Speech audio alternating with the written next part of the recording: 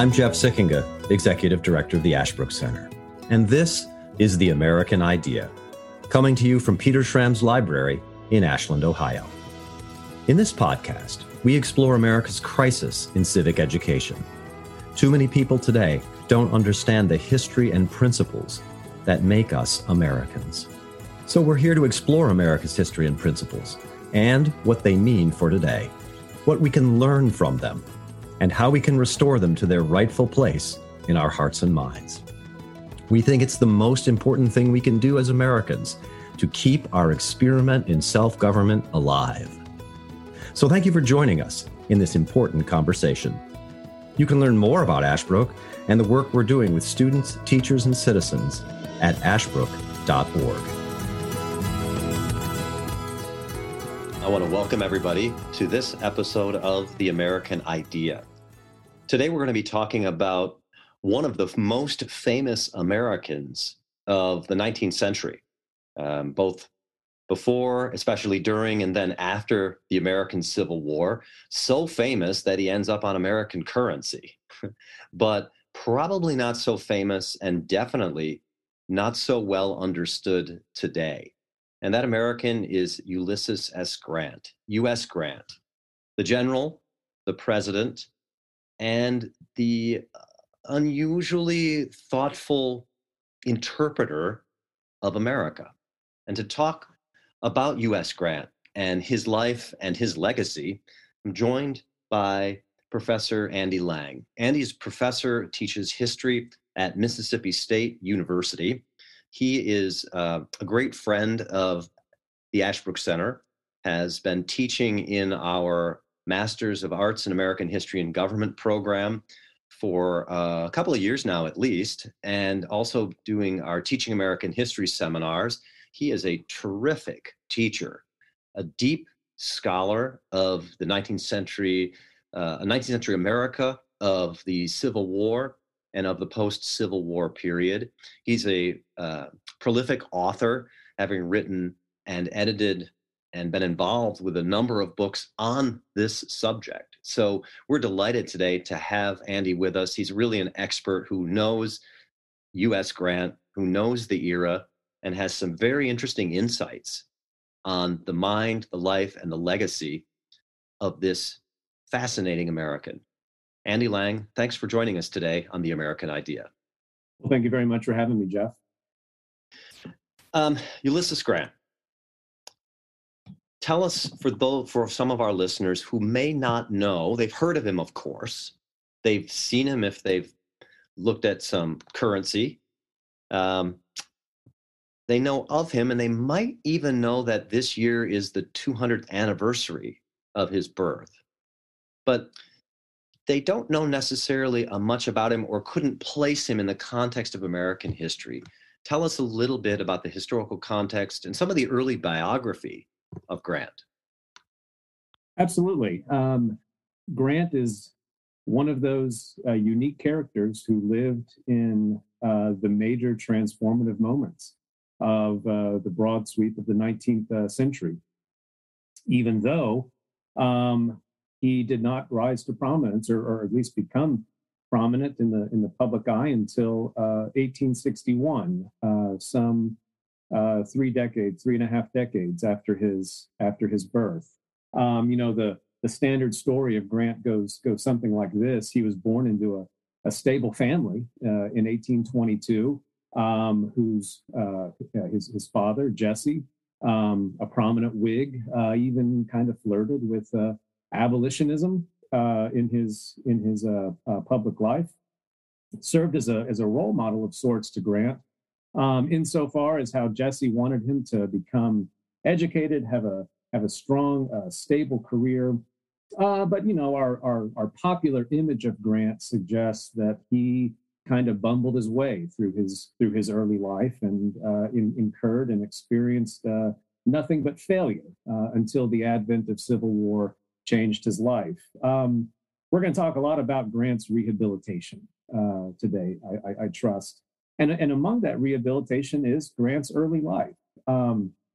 He did indeed grow up in a strong, stable family that valued education, thriftiness, virtue. Unlike his father, Grant seemed ambivalent about politics, and though he was also ambivalent about the direction his father wanted him to go, he did concede and enter West Point, the United States Military Academy, in 1839. And there's a fun little story about Grant entering West Point. Back in those days, when somebody went to West Point, they had to be recommended by a U.S. congressman. Well, and the congressman whom Jesse Grant, his father, recommended the young Grant, he actually got his name wrong. Grant was born Hiram Ulysses Grant, but the congressman mistook his name and wrote U.S. Grant on his recommendation there. Grant arrives at West Point.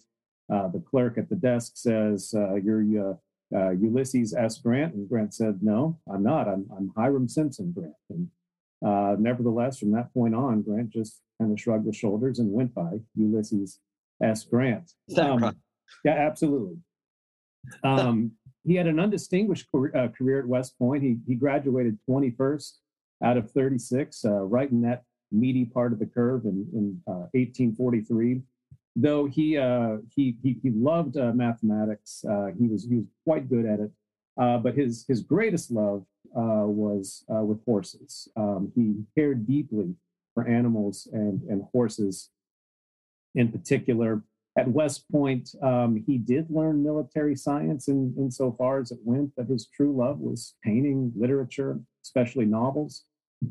After graduation, he went out west and was stationed. Oh, I'm sorry. First of all, 1843. Then his first big army experiences in the United States War with Mexico from 1846 to 1848, where he did have a distinguished wartime career, though it was a war that he profoundly disagreed with. He called the United States-Mexican War, quote, a wicked war. I regard the war as one of the most unjust ever waged by a stronger against a weaker nation. And that political awareness is going to come back in a great way in Grant's later public career.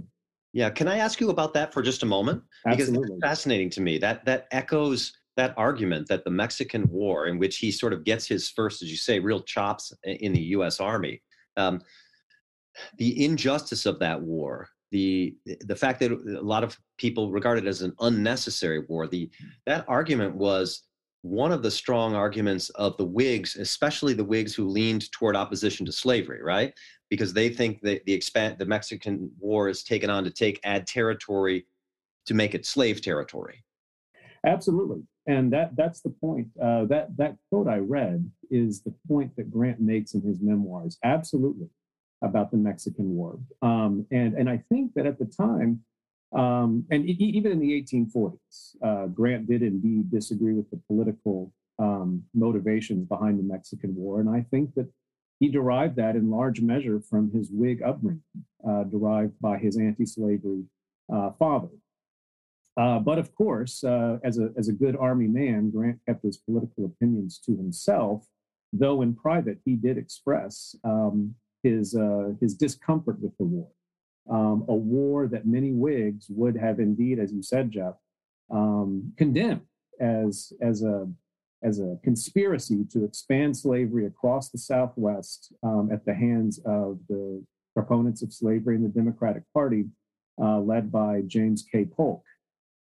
But of course, the United States emerged victorious in the war against Mexico, acquiring the great territories from Texas to California. And it was in California that Grant was stationed during his post-war career. And it was at that moment, in the early 1850s, that Grant just tired at best of his military career and at worst slipped into depression. After the Mexican War, he had married a woman named Julia Dent, whom he deeply loved. And in California, he profoundly missed his family. And here we see one of the first great, if not unfortunate, episodes that has long influenced Grant's historical reputation. To deal with the distance from his family, he turned to drink. unfortunately. One particularly unfortunate episode led Grant to get drunk, and his commanding officer, who hated Grant, used that episode as a way to push Grant out of the Army. Grant resigned in 1854 based on this unfortunate episode, but he was at least able to go back home and be with his family. Now, I'll use this as a side point. We'll just get it out of the way now. You know, one of the stigmas of Grant's historical reputation is that he was little more than a bumbling drunk. That's not true. Grant was one of those people who had a very low tolerance for alcohol. One or two cups of whiskey would do it for him. When he was a general in the Army and as president, he rarely, if ever, consumed alcohol, knowing full well that he couldn't handle it. But, you know, his political enemies at the time and since used that as a way to tarnish and besmirch his reputation. And it's an image that has sullied Grant's legacy ever since, at least until recent. It's fascinating that you say that, because when I think of even you describing the young Grant and his interests at West Point, I mean, I think you said he really loved horses and couldn't abide cruelty to horses.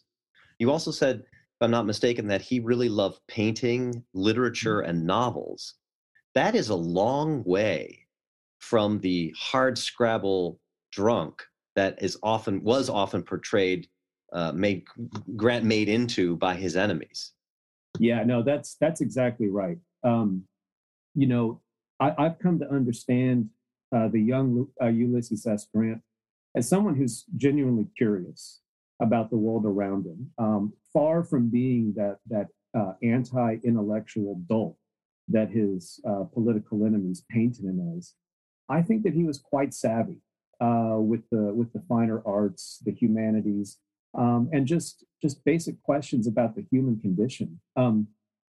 It's that instinct that is going to grow to full fruition during the presidency when he begins to articulate, I think, a very distinct philosophy about the human condition, about natural human equality, and the role of the nation and the government in perpetuating ideas of human equality.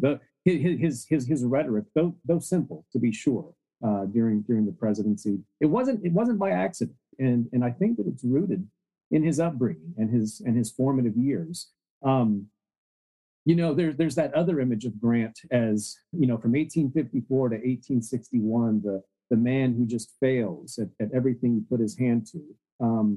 And to an extent, that's true. But I also think we see someone who's stalwart. We see someone who wants to take care of his family. Nothing matters more to Grant than his wife and his children, and ensuring their material needs, and that's what he does. He does move from job to job, failure to failure, out of a sense of duty to his family. And there we see him in 1858 and 1859, clerking in his father's leather shop in Galena, Illinois, on the eve of the presidential election of 1860 and the secession of 7 southern states from 1860 into 1861. Fascinating thing about that, though, Grant had only voted in one presidential election in his life, the 1856 election, where he voted for the Democrat, the Northern Democrat, James Buchanan, which is seemingly an odd choice for someone who will become a great Republican and defender of union. It does, and you're right. And it strikes me, in fact, as odd given his Whig upbringing. Yeah, but there is a logic to it. Grant came to become extremely unsettled in the 1850s by the rumblings and the threats of powerful Southern slaveholders who threatened to rend the Union in the name of slavery. And in 1856, Grant believed that Buchanan, instead of the more radical Republican John C. Fremont, Buchanan offered a stability, a national continuity to preserving the Union that the Republicans, at least as he believed in 1856, did not. And it becomes even more ironic because in 1860, he considered himself a Democrat in the vein of Stephen A. Douglas, Abraham Lincoln's great political rival from Illinois. Now, Grant couldn't vote in the 1860 election because of residency requirements in Illinois, he being a native of Ohio. But the big turn for Grant happens when the 7 states of the Deep South secede and civil war is imminent. He said, whatever may have been my political opinions before, I have but one sentiment now. That is, we have a government and laws and a flag, and they must all be sustained.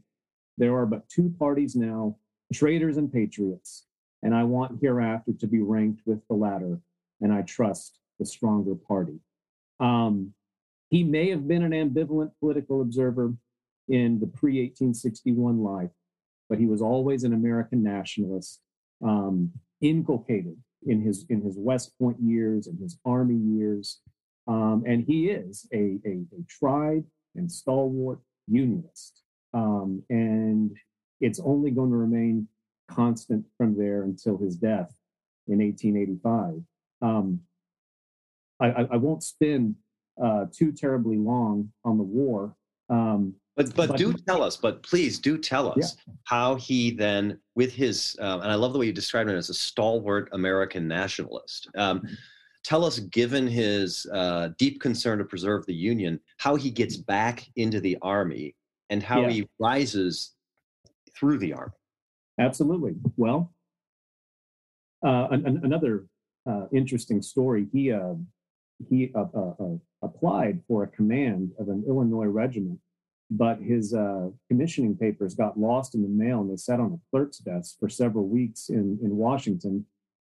Finally, he does get appointed command of the 21st Illinois Volunteers, and he assumed command in Missouri.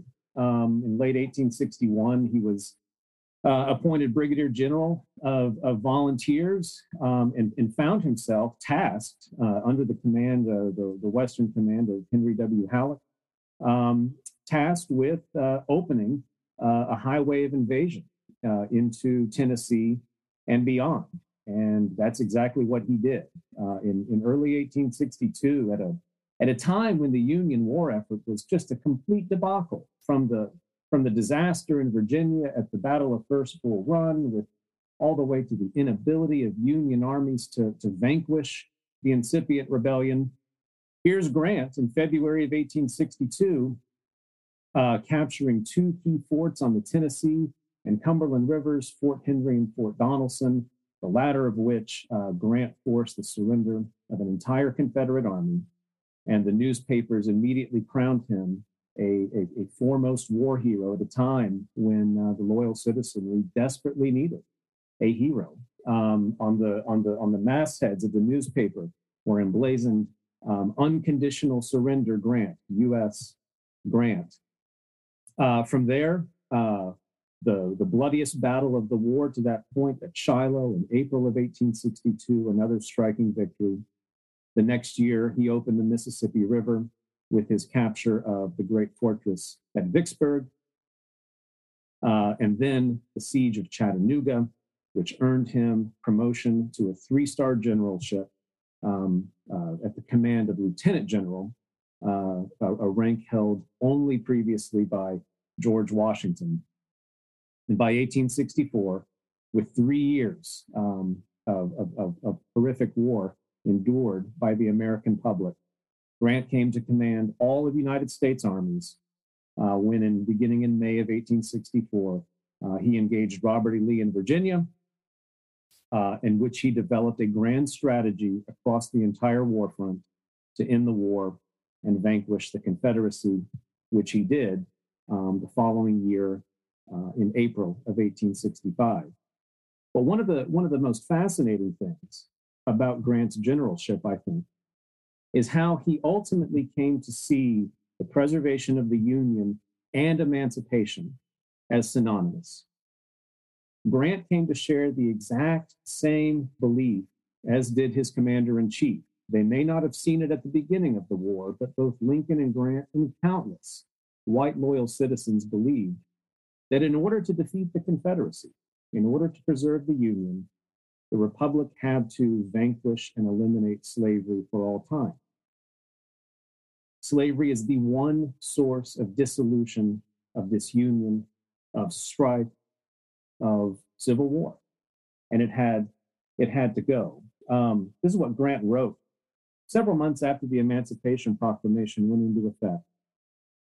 Slavery is dead and cannot be resurrected. It would take a standing army to maintain slavery in the South if we were to make peace today. Now, I was never an abolitionist, not even what could be called anti-slavery, but I try to judge fairly and honestly, and it becomes patent to my mind early in the rebellion that the North and South could never live at peace with each other, except as one nation, and that without slavery. That's going to be key, because Grant, Lincoln, scores of other moderate Unionists and Republicans believe that with slavery eliminated, peace will thrive for all time. Now, we're going to come back to that because, as Grant will learn, it's not as simple as simply eliminating slavery from the American landscape. It is about defining and giving texture and substance to biracial freedom. That's a fascinating point that you're making, because you're talking about Grant as a general and this realization, having a political realization about the need to get rid of slavery and a political ground for that, as opposed to the moral arguments of the abolitionists and others like Frederick Douglass. But, you know, one of the things about in the rehabilitation of Grant is in part rehabilitation of him as a general, because a lot of people, certainly during the war and his detractors during the war, argued he's only successful because he's brutal, bloody-minded, conducts endless frontal assaults, and just doesn't care about the lives of his soldiers, unlike the George McClellans of the world. And that's the only reason he's actually successful, and that the cost of that success is not worth it. People during the war made those arguments. What's your response to that? Yeah, and that has been a long-standing, in my mind, patently unfair image of Grant that has been foisted upon him really since the late 19th century. So I think I would echo a lot of the revisionists of late who have made 2 points, among many, but 2 in particular, about this idea of Grant as the butcher. Was the nickname that he incurred. So first, I will say this. There's a famous quote that Grant has long after the war. It's in his memoirs when he says, after the Battle of Shiloh, it became clear to me that we could not win the war, we could not defeat the South except by complete conquest. What did he mean by complete conquest? Well, conquest in this realm is emancipation. Conquest is dismantling and destroying the Confederacy's ability to make and wage war. Conquest is convincing white Southerners that an unjust military resistance against federal authority is futile. But secondly, Grant was not a butcher because he actually deplored the idea of sending men into the military machine simply to die in a haphazard, callous way. There's a few interesting stats here. When Grant began his campaigns in Tennessee in the early spring of 1862, all the way, little more than 2 years later, to the beginning of his campaigns against Lee in Virginia in May of 1864, Grant's commands incurred about 30,000 casualties. That's killed, wounded, and missing.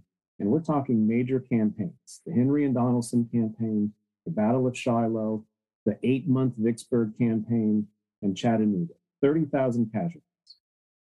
In that same time span, Robert E. Lee expended 90,000 of his own soldiers in the Army of Northern Virginia. Wow. And so, three times as many casualties. Indeed. And so we have to think about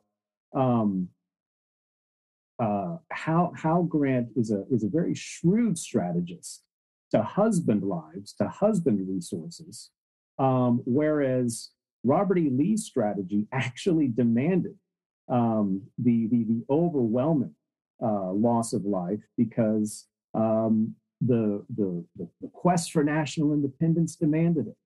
Lee is searching for a quick and decisive victory because the longer the war goes, the less likely it is that Confederates can achieve national independence. Now, it is true that Grant and Lee's campaigns in Virginia from the first week of May 1864 to the end of June 1864 were unlike anything the American public had experienced to that point.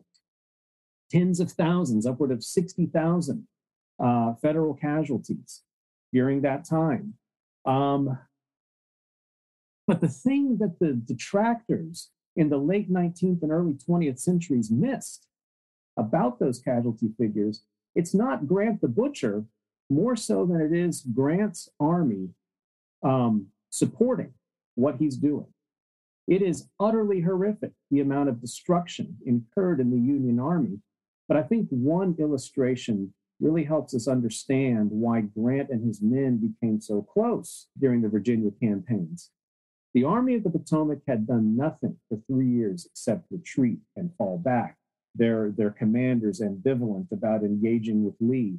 Well, after the Battle of the Wilderness, May 5th and 6th, 1864, instead of Grant pulling his army back into central Virginia, he gets on his horse and he rides south and effectively looks behind him and asks the army if they're going to go with him. And his men are on the side of the roads cheering, throwing their hats in the air. And we now have a commander who's actually going to take the fight to Lee. And he did. And it's a strategy that worked. He prevented Robert E. Lee from dictating the course of war in a manner that he had done for the previous 2 years. And Grant is doing what is necessary to dismantle the Confederacy. And it is incredibly bloody. And it is incredibly destructive, but it is what had to be done. As we move to the end of the war, one last issue that has arisen for Grant as a general in the Union Army, which I think presages in many ways Grant as president, Reconstruction, and civil rights, is Black troops in the Union Army. Lots of folks have probably listeners have seen, and if they haven't, I strongly recommend the wonderful movie Glory about the 54th Massachusetts. What was Grant's position on Black troops in the Union Army? A huge, ardent, unequivocal supporter of Black troops. Grant shares Lincoln's view of the absolute military necessity of using largely formerly enslaved men who were coerced to work in the Confederate armies, removing that source of labor from Confederate armies and now transplanting them into United States armies. There's a military logic to it, but Grant also comes to see the moral logic of it as well.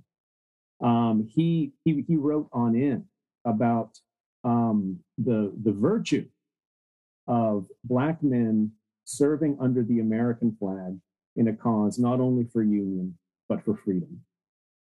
And like Lincoln, Grant came to believe that whenever Confederates committed atrocities against Black soldiers, which they did, it was Confederate policy to do so, the United States government had a moral obligation to defend the rights of those men who were serving as public volunteers in the ranks of Union armies. And he is one of the war's great champions of Black soldiers. And you're right.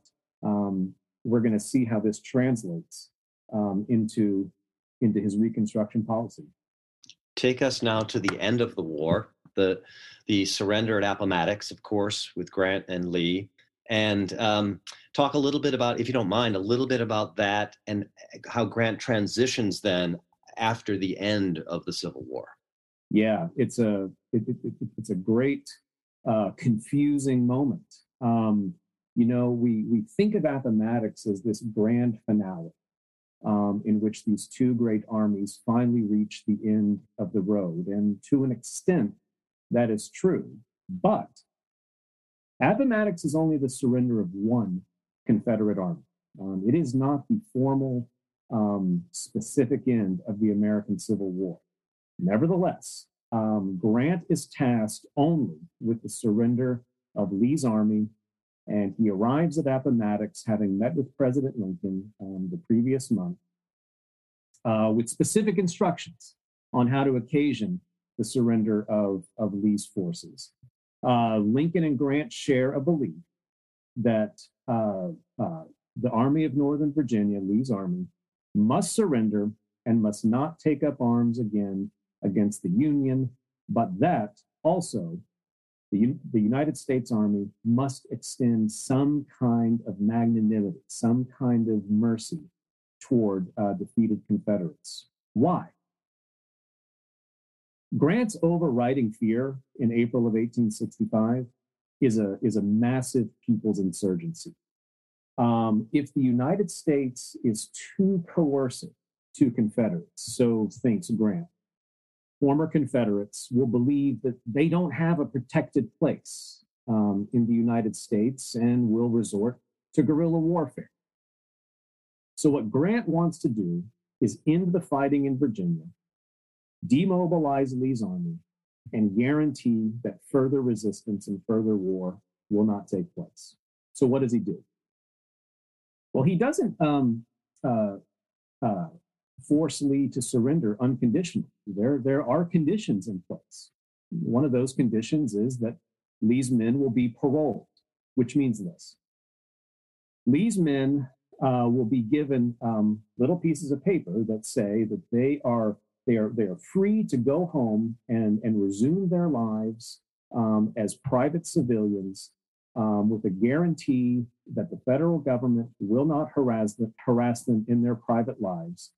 And in return, in exchange, these men promise not to take up arms against the federal government. It's kind of a negotiated compromise, but it leaves so many questions unanswered. I would encourage listeners to read a book by Carolyn Janney called Ends of War about this 3 months after Appomattox that deals with all the complexities of the parole system and the disbanding of Lee's army.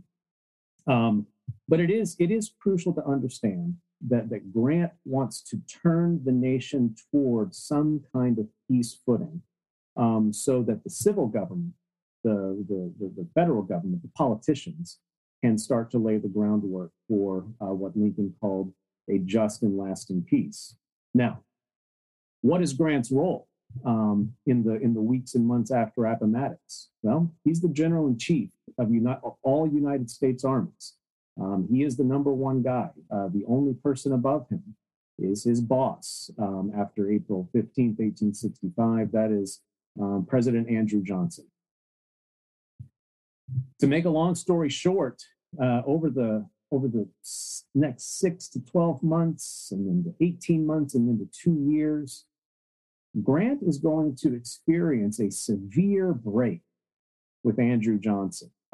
He comes to loathe and really distrust Johnson because he thinks that Johnson is sullying the verdict that Grant secured at Appomattox. Yes, Johnson wants to maintain a preserved Union, but Johnson is also, from 1865 into 1867, blessing the rebirth and the rebuilding of the old white Southern ruling class in the South, the very planter class that Grant had dedicated 4 years of his military life to defeating. People of color, formerly enslaved people, are being placed back in conditions of pseudo-freedom, even pseudo-slavery. And Grant comes to see this as an insult to the verdicts of the war. So much so that Grant breaks as a general of the Army. He breaks with President Johnson and actually becomes quite political.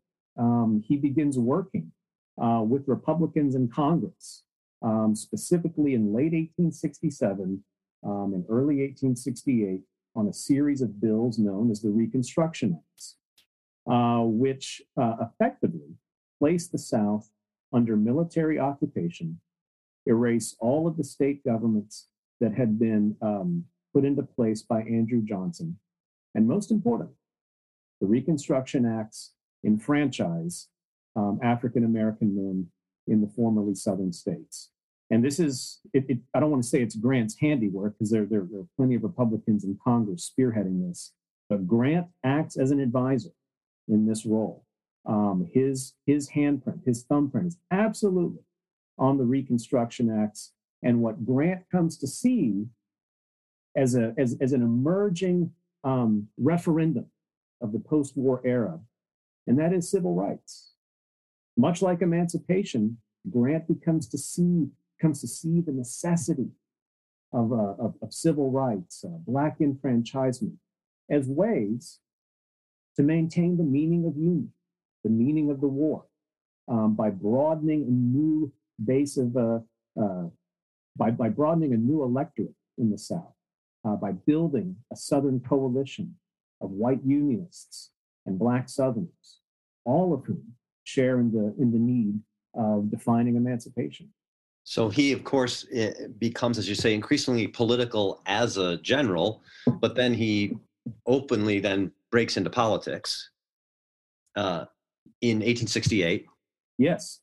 There is nobody in the United States who shares Grant's overwhelming reputation among the white loyal citizenry than U.S. Grant. Prior to Lincoln's death, it is Lincoln and Grant on the same pedestal, and nobody else. And in the wake of Lincoln's terrible, unfortunate passing, Grant is seen as the nation's stalwart hero. And the Republican Party absolutely has him on tap for the presidential election of 1868. Now, Grant really didn't like politics. He hated being put in a political position by Andrew Johnson, but just as he did in war, now in peace, Grant comes to serve the country. And here's another aspect of the rehabilitation that revisionists have been doing over the last 25 years. Grant is not a rubber stamp for the Republicans in Congress. That was an image, in the 30s and 40s. Grant, the bumbling politician who doesn't know what he's doing, who's being used by the nefarious, quote unquote, nefarious radicals in Congress. No. If anything, Grant absolutely shares, the so-called radical Republican vision for Reconstruction. And not only is he going to presumably rubber stamp things, he's going to be defining them, and he's going to be implementing them as the chief executive. And the electorate knows this. The electorate absolutely knows this. Let me give you just one quote. Let's see, from Pontotoc, Mississippi, which is not very far from where I am right now. A white Southern Unionist wrote that Grant is destined to rise above all and finally terminate the war gloriously for Union. I now believe our civil administration will be as beneficial as his military record is brilliant. These petitions, these letters, these newspaper articles are everywhere. Everyone sees Grant as the salvation and the healer of the Republic, Black and white alike, especially formerly enslaved people.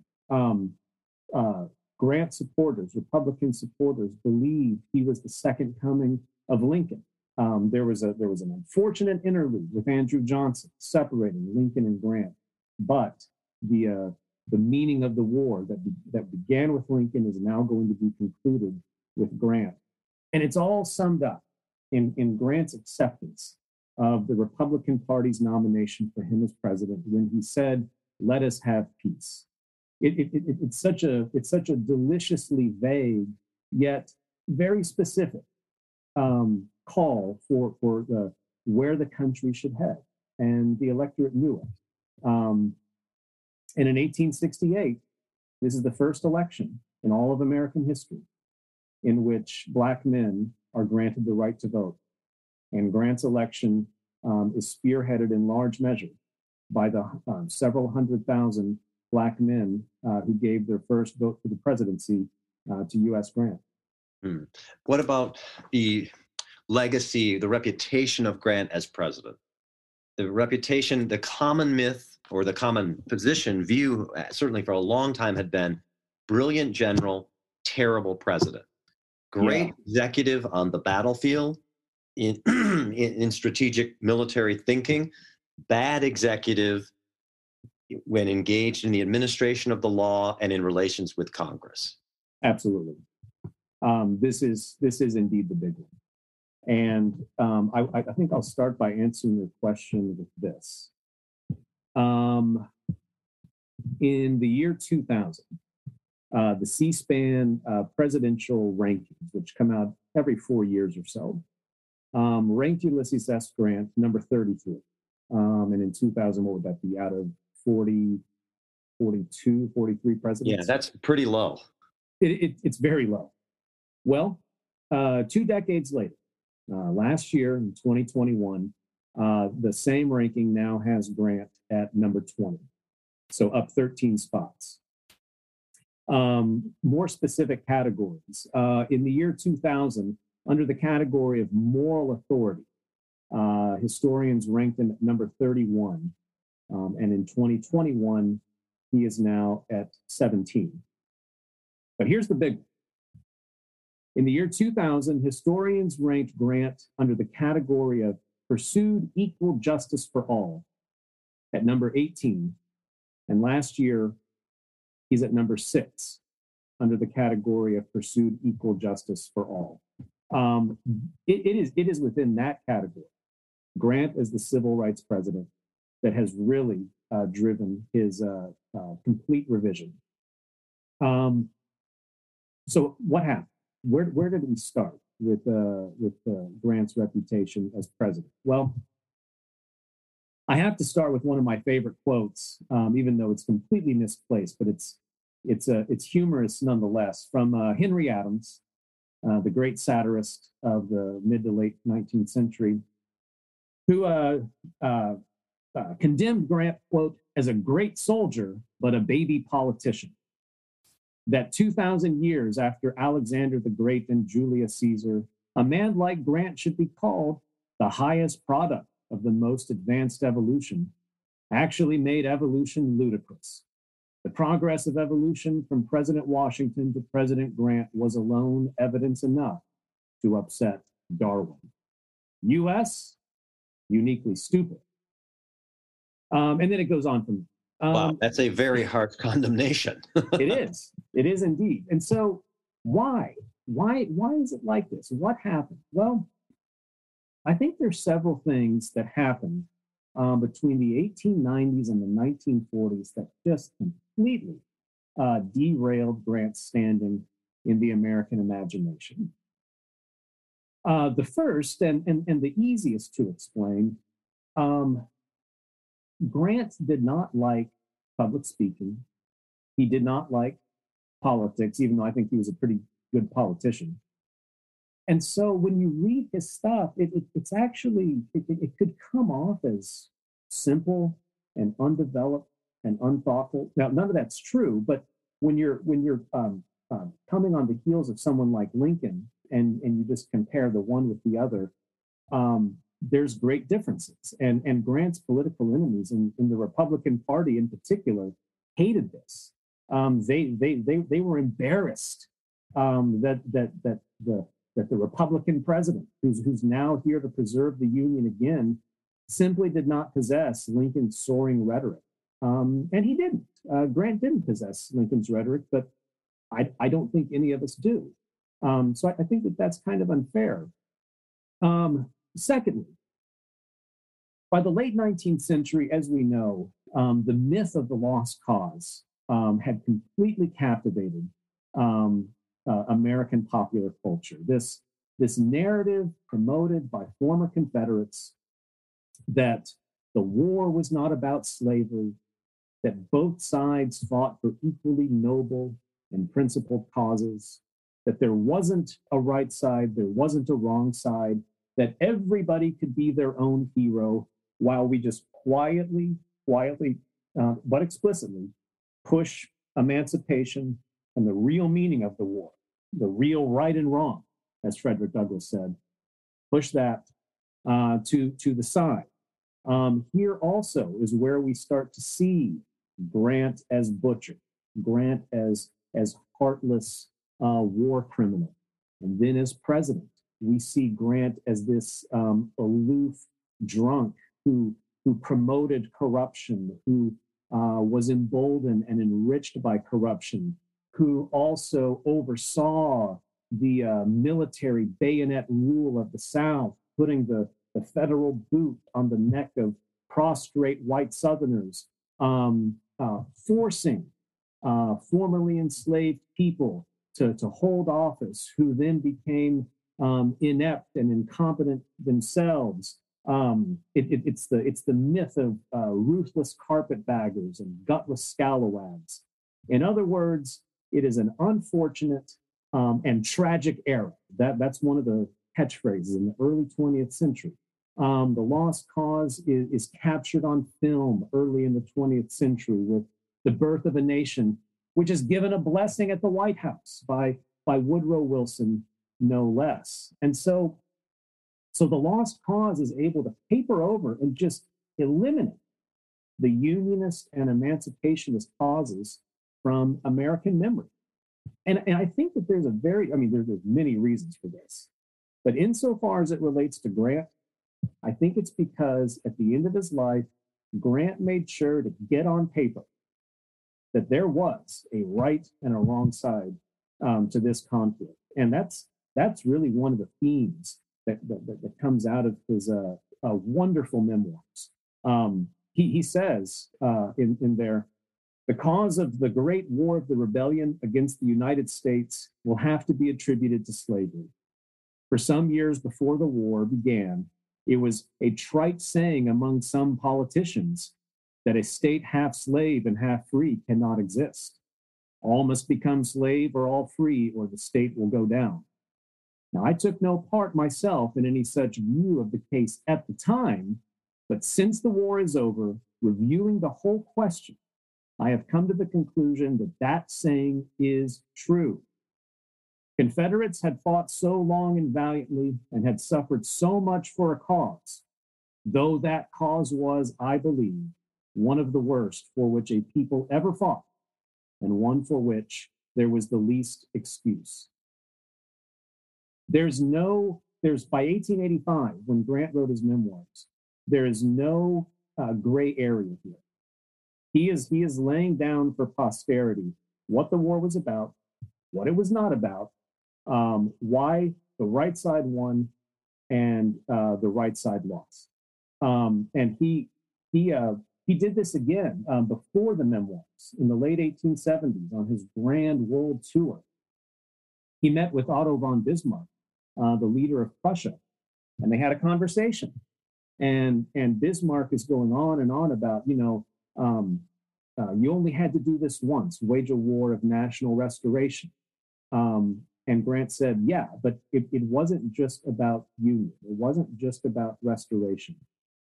He says union and emancipation, a philosophical idea, had to be linked together.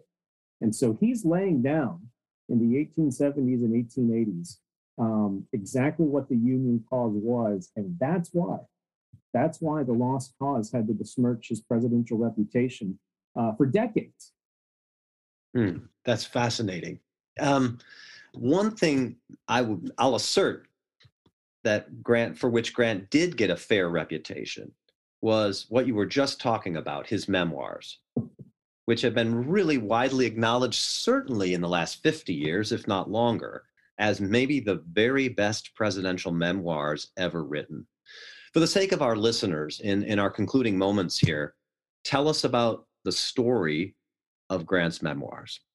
Yeah, it's kind of a sad story, but it has a happy ending for us at least. Toward the end of his life,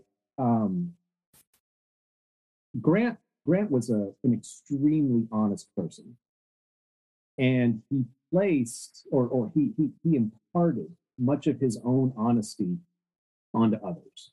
And he was kind of unassuming of other people's ill motives. Well, in the mid 1880s or early 1880s, he entered into a business venture with an investor in New York who completely swindled him out of his life savings. Well, shortly thereafter, Grant was diagnosed with throat cancer, which was essentially a death sentence, and it turned out to be. Well, Grant faced a huge problem. Let's go back to his family. His number one objective in life is to take care of his family, and he feared dying from the throat cancer and leaving his family destitute and penniless. And so, with the help of his friend, Mark Twain, no less, Twain helped Grant get a book deal with Century Magazine, I believe, in which Grant's family would receive like 70% of the royalties if he wrote his memoirs. And so, quite literally, to his dying day, writing in New York City and then later at Mount McGregor in upstate New York, Grant penned his memoirs, which became a runaway bestseller and made today, I think it's a couple $1 million, which allowed his family to live in his absence after his death in 1885. And you're right, Grant went to painstaking levels to maintain accuracy as much as possible, to fact check his recounting of history, but also to make sure that his perspective and his principle is laid out on paper for posterity. In this revision of Grant's reputation and the 200th anniversary of him, what's the one quality that has impressed you as a scholar of this period of U.S. Grant that you just really find the most admirable and that you want our listeners and more broadly Americans to understand? Yeah, absolutely. I'm really glad that you asked that question. So I'll start answering it by this. I had the great pleasure in March to deliver the keynote address at the Ulysses S. Grant Association's annual meeting, which also kicked off the bicentennial celebration during the year. And the subject of my speech, my talk, it was called Lincoln's Protege, Ulysses S. Grant and the New Birth of Freedom. And the title kind of speaks for itself. But this is what most impressed me about Grant. Yes, he communicated in a simple way, but he also articulated the enduring meaning of the American Union, the American regime, the constitutional order, all of which are rooted in what Grant came to understand as the immutable principles outlined in the Declaration of Independence. To be sure, Grant nor anybody of his time lived up to those principles. There are many policies, particularly Grant's policies with Native Americans, that contrasted in devastating ways with what he came to believe, the immutable principle of American life. But nevertheless, Grant died, I'm convinced, having learned and articulated to the best of his ability and implemented through policy during the presidency that which Lincoln himself attempted and succeeded in articulating during the 1850s and 1860s. And I think that Grant knew that. I think that he knew what he was doing in conveying and setting this standard for Americans, teaching Americans, knowing that each generation has to be reminded of the American creed and the purpose and principle of the American project. I think he got that. And it's something that he didn't grow up knowing. This had to be learned. And I think it came to him during the crisis of the Union Civil War, and Reconstruction. Fascinating. Andrew Lang, thank you so much for taking the time to be with us, to give us this really remarkable portrait of a fascinating, complex, and hopefully no longer misunderstood American. Thank you again for joining us on The American Idea.